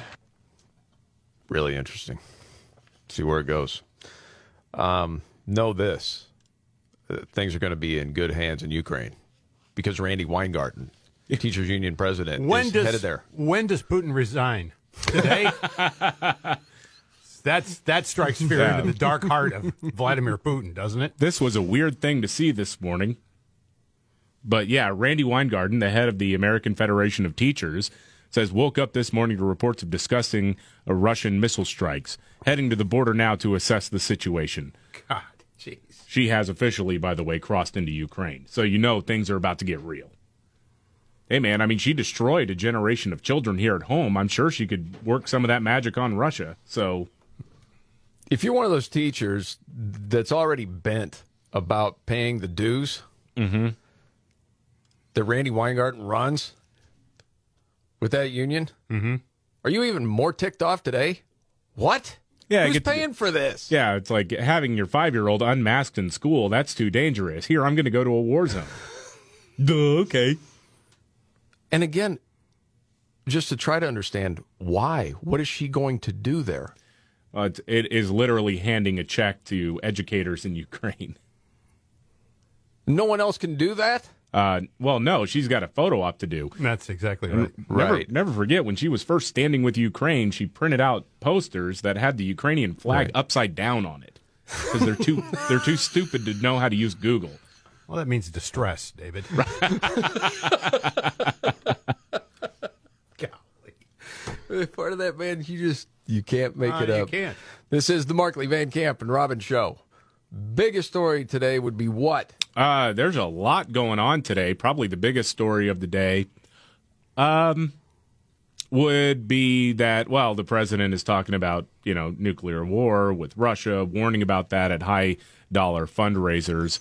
Also, that Valero, the big oil company, has completely taken to task this left-wing talking point that oil companies are just unfairly jacking up the price of oil. And making consumers pay for their greed. You mean Herschel Walker possibly paying for someone's abortion years ago is not one of the biggest stories of the day? Not really. No. Would know that from media. All right, we got to get to a news update. And Scott Robbins' top 3 stories of the day, the trifecta. Next, right here.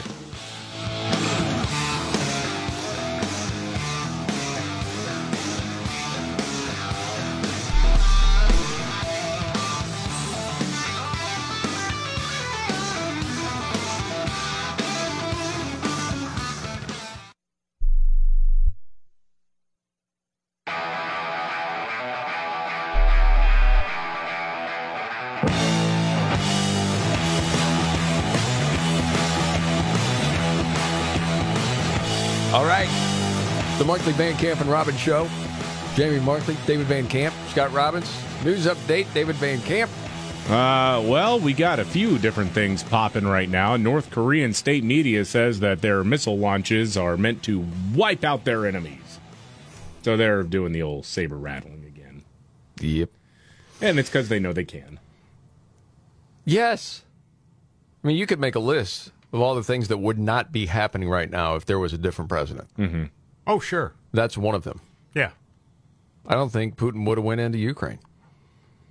You'd never know on that one. No, it's hard to say, but well, no, I mean that's an unknowable thing. That being said, there has to be a reason that he invaded Crimea under Barack Obama and then invaded the rest of Ukraine under Joe Biden and just happened to take a 4-year break. Right. Well, and then you could talk about the economy. Mm-hmm. There's no doubt in my mind. I don't know how anybody could argue that it wouldn't be completely different. Apparently the oil companies weren't greedy during that time. Is that what it was? They didn't really want to make as much money. Right. They were we're okay with where we are. Yeah. Did you see there's like 10 different issues where Biden polls under 50%? Oh, yeah. Now, if you're thinking, well, is that bad? Historically, it's incredibly bad, the way I understand it. And you follow a lot of polls, David. Yeah. It's every single one of the top 10 issues Americans care most about. People call it shocking. He's under 50% in all of them. COVID, under 50% at 47. Environment, he's at 44%. Can you explain that? What he hasn't. The green people are thinking, not enough. He hadn't done enough. He hasn't plunged us into darkness. I guess. Racial inequality at 42%. He's like, anybody what do you want to take a stab at explaining that one? He's like, what do you want? I gave you a black vice president and a black press secretary. Jeez. And Supreme Court. Maybe it's actually because everybody knows that Joe Biden is and has been for his entire life an incredible racist. Well, I think at some point in time, people wake up to, hey, my life's not any better. Right. Okay, you appoint this person to this gig. What, that's supposed to make me feel great even though I'm still in the same situation? Doesn't make sense. Employment jobs at 38%. Unifying the country. Jeez. 37. International trade. 37. Taxation. 34%. And then his bottom three. Economy. Immigration. Because people aren't happy. And get this. Corruption. Yeah. Mm-hmm. I understand. All right, you ready for your Well, he's big three, kind of like Robin? the guy you try to find a metric in baseball that he's good at.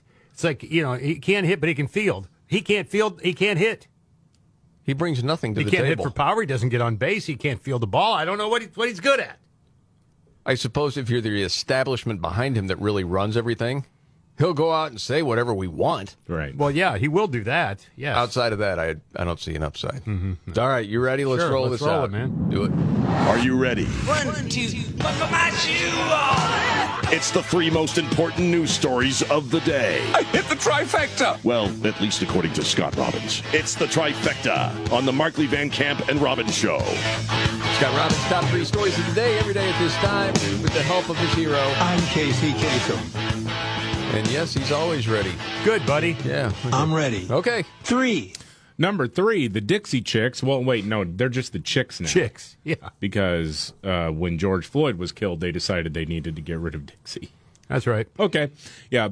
They've endorsed, I'm shocked, that doofus Beto O'Rourke, the Democratic gubernatorial candidate in Texas. David, the governor's race is officially over now. Yeah. Beto O'Rourke endorses you straight to the top. Mm-hmm. Or when you're endorsed by the Dixie Chicks. Yeah, they did it at a concert the The other night. Chicks, man. Have respect. I'm sorry, the Chicks were performing the other night in Texas, and they endorsed Beto from the stage. Natalie Maines, the loudmouth lead singer of the band, was apparently wearing her Ruth Bader Ginsburg shirt when she did it. She was. She said, let me tell you something. That's self-parody. Do you have a mother? Do you have a sister? Do you have a daughter? Do you have a girlfriend? Vote Beto! Screamed Natalie Maines from the stage. She then shouted on stage at the audience, who cheered and raised their hands in response. Some started to boo. If you have a female in your life and you care about, vote for Beto. Stand up. Show for her. Pointing at Ruth in November. Do it for Ruth. Why are you yelling? That's because she was yelling. Oh, got it. Yeah. Okay. Then they performed a song called Texas Man and dedicated it to Beto, who, by the way, was at the show. Of course he was. I bet he was, man. Yeah. Did you go, David? No, I did not go. Okay. By the way, you remember that time he was on the cover of a national magazine? God, I knew you were going to do this. And you declared him a major player with the Democratic Party? Say it again. Yes, Scott. No, I'm not saying- going to say it again. I'm not going. I was wrong. I was 100% wrong about this guy. I didn't know what kind of a doofus he really was at the time. I learned as time went on. David really taught me more about Beto than anyone. Okay. Oh, I thought he'd be a bigger player than he was. I did. Yeah, but he didn't have his president. I did. Idiot. I tend to pick on you more about it, Scott, but David was sort of in there, too. I was the one that said, the guy is no good. He's a clown. You did call him fraud, I think, right away. Say it again. Jamie Markley was right. He called him a fraud, and he is, Casey. And I apologize for my take on Beto O'Rourke and about 90,000 other takes of mine that have proved to be incorrect. Gotcha. All right, thank you. All right. I'm purified closer now. and closer Purified. to number 1. I'm knocking Sorry, on this heaven's is- door, baby. All right, here we go. Scott Robbins' top 3 stories of the day, the trifecta. 2. Number 2, Elizabeth Warren. Senator Elizabeth Warren is celebrating Indigenous Peoples Day today. That's right. It's Columbus Day and everywhere else on the planet, but not in Elizabeth's world. It's Happy Indigenous Peoples Day, she tweeted out. She said, we celebrate the contributions of and the extraordinary resilience and rich cultures of our tribal nations and native communities. Today and every day, the federal government must recommit ourselves to honoring and promises that we made to the native peoples. Isn't it a day where she should just reflect a little and not say anything? Does she ever think to herself, maybe I'll sit this one out? Maybe for the betterment, I'll sit this one out. Holy smokes. Yeah, and there was one tweet back at her that said, you just happen to celebrate this day just a little bit more than most people. Because she claimed she was like 0.008 whatever percent Native America. And that was proof in the pudding. Yeah, right. Exactly. Got some in there. Okay. And, nothing really, there's nothing that celebrates Indigenous People Day more than pretending you are in order to gain access to colleges. Okay, do you think most of people on the left realize that? Or do they still sort of believe it? Because I know if you're paying attention to news, you know that whole thing was a scam. But I don't know how much it made it into legacy media. I don't know. I tend to think that, that did get internalized a little bit, that she's a fraud. And that's why, to some people's surprise, she failed so miserably in the Democratic presidential primary. Like, outside of Massachusetts, no one cares about her anymore. No. And isn't there some rumbling she'll run? She probably will. Yeah. And it'll be a waste of everybody's time. If we can just get another one of Get Me a Beer moments, that would be worth it to me. It happens almost every time she talks, it seems like. So phony. Golly. Yes. Yeah. Now, on with the countdown. Oh, yeah. Scott Robbins' top 3 of the day, and already at 1. Number 1, reminder, apparently, that some leftists have wondered whether or not nuclear war could actually be good for the planet. Well, a small nuclear war, David, not a big one. What? This was a Huffington Post piece that was written a long time ago, actually. It was brought back to life, though. One of their editors penned this, and it's a what-if about the possibility, and it's being discussed now as we speak.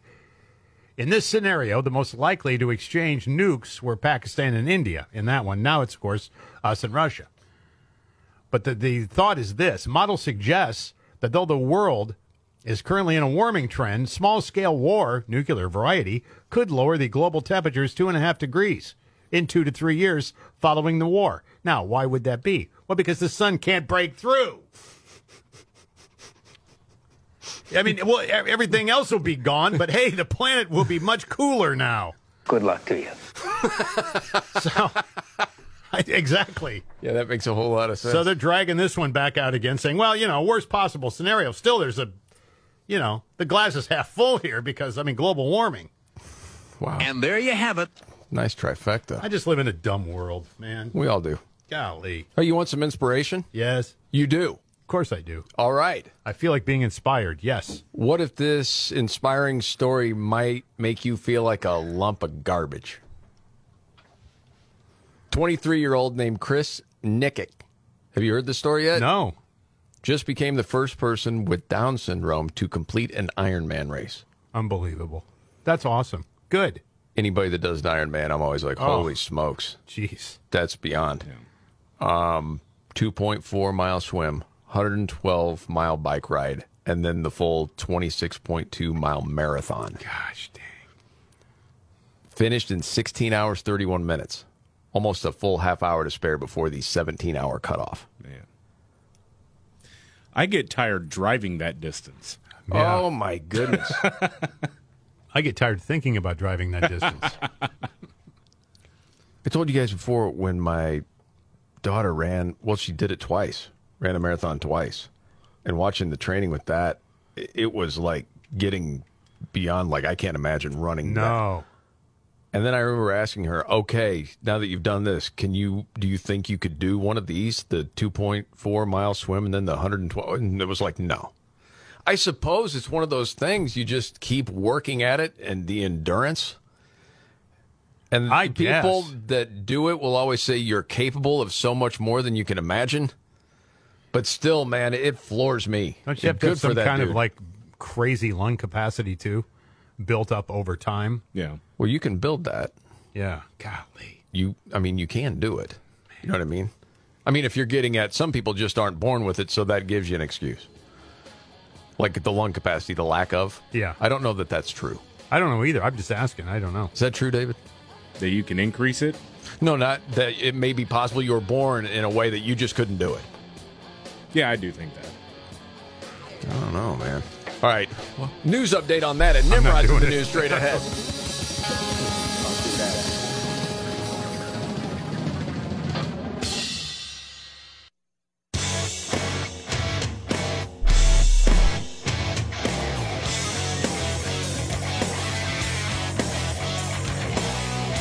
The Markley, Van Camp, and Robbins Show. Jamie Markley, David Van Camp, Scott Robbins. News update, David Van Camp. New study questions the effectiveness of colonoscopies. Oh, no.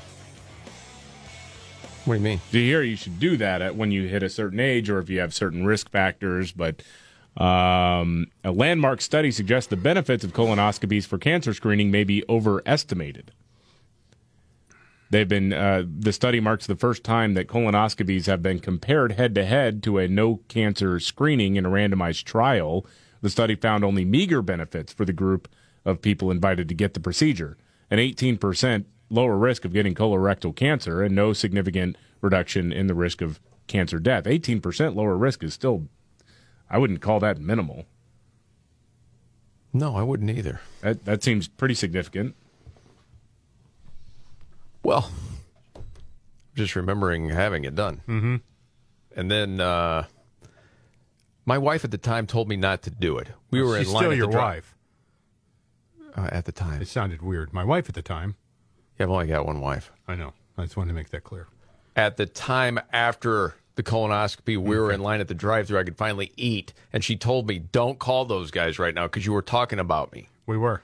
And so then I called and you put me on. Mm-hmm. Because I woke up during it. Right. Yeah. I never heard of that before, but oh my God. Told the story. I think it was partly because there was a dude that had told me like 2 weeks before that. Oh, yeah, it was at the Fight Club. Not that kind of Fight Club. It was like training, like MMA style training with my son. And he and I were doing some class stuff. Anyway, this was a few years back. But he was talking about a colonoscopy and that he woke up during it. He's like, because I was used to a lot of medications. And I don't know if it was the power of that suggestion or what it was, but it happened to me. And Oh, man. Do you have a copy of that audio? Because I'm not bringing it up, and I hope you lost it. I don't think I have it, no. Good. All right. It was awesome, though. Yeah, it was. Sure. One other thing real quick, an update. When we were talking about the Ironman competition just a little bit ago. Right. And that the first person with Down syndrome completed it. Unbelievable. Great story. So the question was, if you're relatively healthy, can anyone do it? Or is there a lung capacity thing? From everything that I'm reading, like in 5 minutes of research, pretty much anybody can do it. And they even say there are a lot of people that finished the Ironman that you wouldn't think could do it by their shape or size. Yeah. But it takes like a year and a half to train for a lot of people if you're not in great shape. So there you go. I do actually have the audio of you calling. Well, we got to in get to Nimrod's. after No, you. we don't. We can just sample it real Well, quick. if he told you that I woke up during the thing, you heard him right. Oh, no! Yeah. You woke up during the colonoscopy. Yes. The whole thing's like 3.5 minutes long. Yeah, some other time. Man. Radio gold. It's rare that happens. What? You on the radio after a colonoscopy or waking up during a colonoscopy? Waking up. That's what I was saying. My gosh. I should never have called you. Another instance, I should have listened to my wife. Was I thinking? All right, let's get the Nimrods in the news. Roll it out. When the going gets tough, Damn it, this is too hard. the dumb get dumber. All right, Ian. It's Nimrods in the News on the Markley, Van Camp, and Robbins Show. I love the poorly educated. All right. Nimrod's in the news. Man, I'll try to paint the picture of this because I actually saw the picture from the story. They say pretty much every wedding has at least a few guests that add a little excitement to everything. Well, sure. Well, apparently this wedding was at a golf course near Scranton, Pennsylvania. Really nice. Nice place to have a reception. And there was a married couple invited to the wedding, and they got into an argument, and the wife started walking onto the course because she was mad. Oh, this was my. later into the evening. The husband decided to follow her in his car.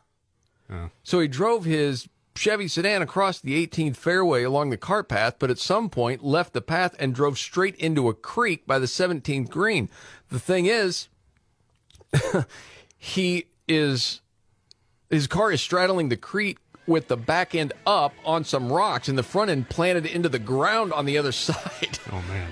And so you're like, okay, the cops get there, he's going to get a DUI, right? Dude was sober. Wow. And still did that. Man. Inexplicable, really. Did he have to take a stroke there, drop? That's Nimrod's in the news.